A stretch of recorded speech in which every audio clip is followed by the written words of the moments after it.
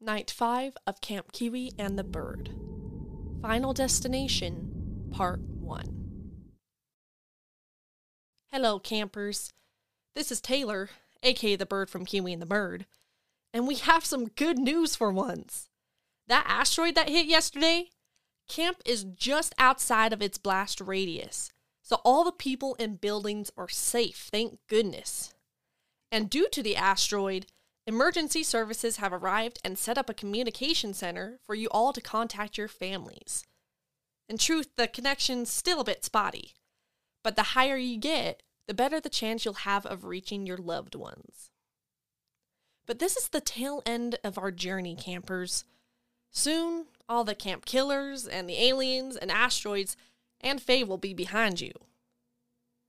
Which is where our story begins. The fifth and final day of Camp Kiwi and the Bird starts with a storm. The skies rumble, and rain pelts the ashen remains of Cabin 3, the still bubbling quicksand at the volleyball court, and the still smoldering remains of the asteroid that crashed nearby the night before. Authorities have arrived to inspect the crash site. Hearing that communication to the outer world has been somewhat re-established, at Barry_0025 takes it upon themselves to climb on top of the pool house to try for a signal. The roof is slick with rain, and the building is taller than Barry remembers. They raise their phone, the battery less than 5%, into the air and blink water out of their eyes. The skies pulsate and flicker with blue as lightning prepares to strike. The electrical anticipation raises Barry's skin, but they stay focused on getting reception. Seeing 1 bar, 2 bars. Lightning bolts down from the sky and connects with Barry, blaring the world with white. Barry is blasted away. Their phone lands on the grass, glitching and smoking, now fully charged. The rest of the campers huddle in their cabins, jumping whenever they hear a screech of lightning. Fortunately, they are informed that some of the authorities will be driving the surviving campers down to the nearest town, where their loved ones will be contacted. Bella Beetle hops into a park ranger's truck, while the other campers disperse into other cars.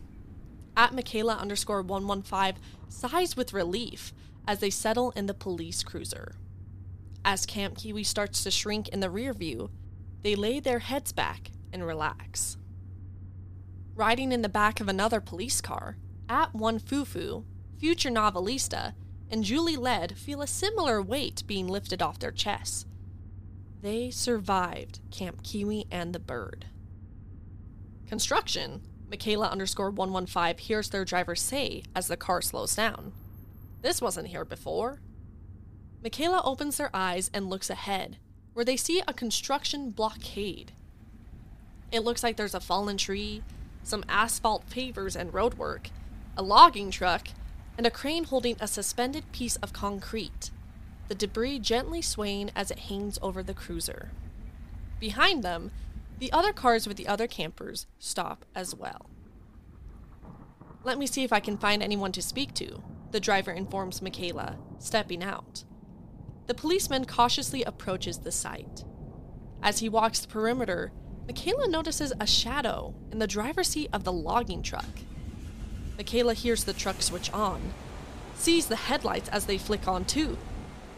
At once, instinct tells Michaela to run. Michaela steps out, about to tell the policeman that they need to go, when there's the sharp snap of a cable from overhead. Michaela freezes and looks up at the suspended piece of concrete. It looks like it's going to fall. Michaela gasps. The concrete slab drops, crushing them. Ahead, the logging truck switches into gear and lunges toward the rest of the campers in the remaining cars. Go, Bella My Beetle shouts to their driver. The park ranger doesn't argue. The car is put into reverse, and they tear off down the road, the logging truck hot on their trail. Meanwhile, @1fufu, future novelista, and Julie Led plow forward in their police cruiser, their driver blasting through the construction site, uncaring of the blockades and the obstacles. But something slick like oil must have been poured onto the road, for the tires swerve and squeak, and the driver furiously wrenches at the wheel. The car swings out into a wild turn and slams into an asphalt paver. Instantly, hot and thick and tar-like asphalt is poured onto the cruiser. It melts over the windshield and steams the windows. Julie Led grabs at their throbbing head, gasping, and catches movement in the side mirror, where a shadow approaches the steaming, tarry car with a lit match. Meanwhile, driving furiously in the opposite direction, Michaela and the park ranger have slowly been losing their lead over the log truck. Soon, the cars are parallel to each other, and the log truck driver smiles at Michaela before it zooms ahead and pulls in front of their vehicle. The logs tethered onto the back of the truck bounce against the chain strapping them down. The logger swerves, the chains strain, and one of them clips free. The last thing Michaela sees is one of the logs slipping off the back of the truck, heading toward them, and piercing through the windshield. Back in the other car, At1Fufu shouts, "We need to go!" as tarry asphalt continues to pour over the windows, obscuring their view. Behind them, the camp killer stalks closer. In reaction, future novelista pushes their driver out of the car and takes over the wheel. They put the car in reverse, peel out, and aim to speed past the killer. But just as they drive by, the camp killer tosses the lit match. It catches on the oil greasing the wheels. The vehicle starts to catch fire, and Julie Led screams. Barely able to see out the windshield, Future wrenches the wheel to the right, and the car dives into the forest. Branches strike the vehicle as the three campers blaze through the woods. Future keeps pressing on the pedal, forcing the car faster. When they see hints of the cliff's edge ahead, it's already too late. The car soars off the cliff and explodes. @Spam account hears a distant explosion as their driver plows down the highway, past the fake construction site and down the road. Spam had witnessed everything that had just happened. The camp killers were here, and Spam had a feeling this wasn't going to end well.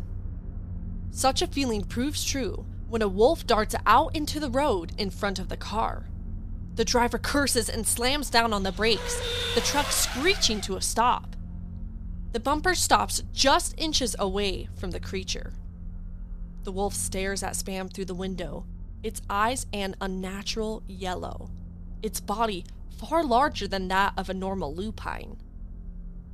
Spam had heard the whispers and rumors about Fae, shapeshifters, just yesterday.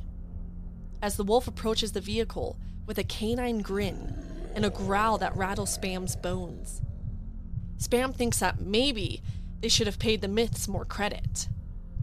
With that, the wolf lunges.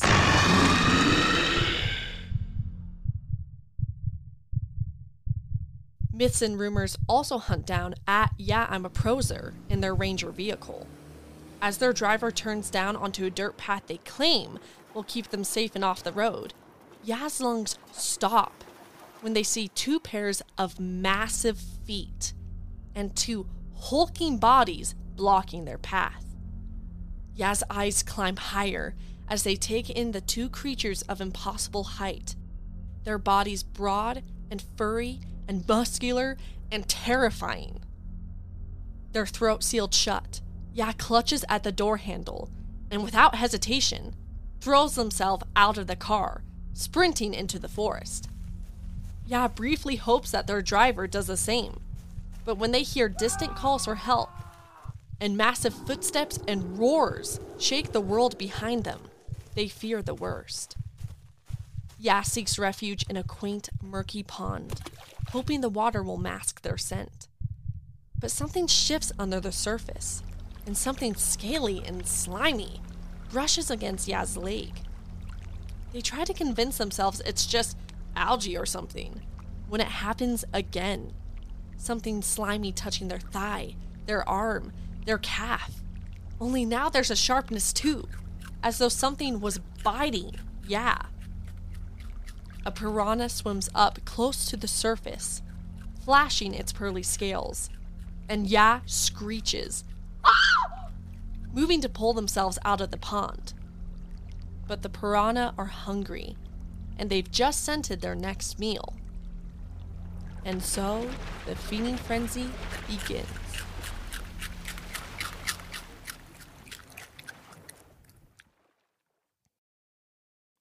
Campers, tonight we have lost at Barry_0025, at Michaela_115, at Bella My Beetle, at One Fufu, at Future Novelista, at Julie Led, at Spam Account, and at Yeah I'm a Proser. Now, it's up to all of you to find out who committed these acts. You'll have until 4 p.m. Mountain Time to submit 5 votes as to who you think did these terrible things. We'll be posting a Google Form anonymous voting link in the description of this episode. Whichever 5 people have the most votes will be eliminated from Camp Kiwi and the Bird. Later tonight, we will be posting part 2 of episode 5, where the winner of the giveaway will be revealed. Until then, good luck. And stay safe, campers.